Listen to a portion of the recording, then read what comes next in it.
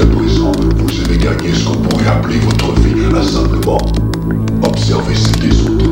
Aux yeux de la société, vous êtes un informateur, un délateur, un mouchard. Moi, je vous trouve indigne du corps que vous habitez et de ce précieux cadeau qui vous a été donné, votre vie.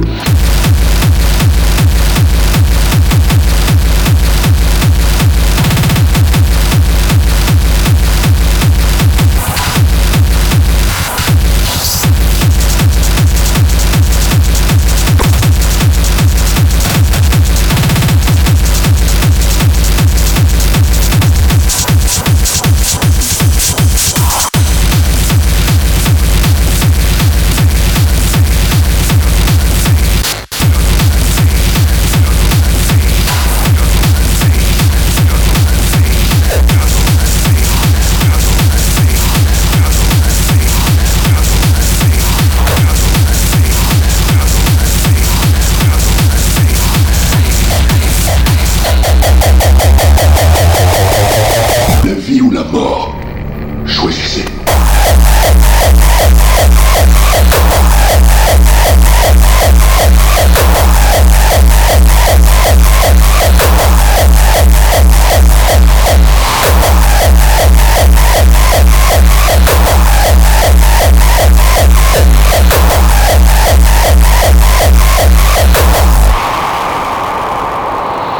L'appareil autour de votre cou est un masque de mort.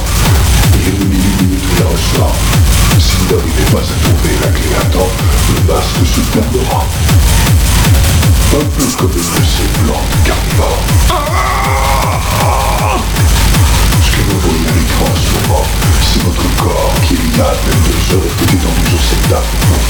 Ne vous en faites pas, vous étiez sous anesthésie, vous n'avez rien senti.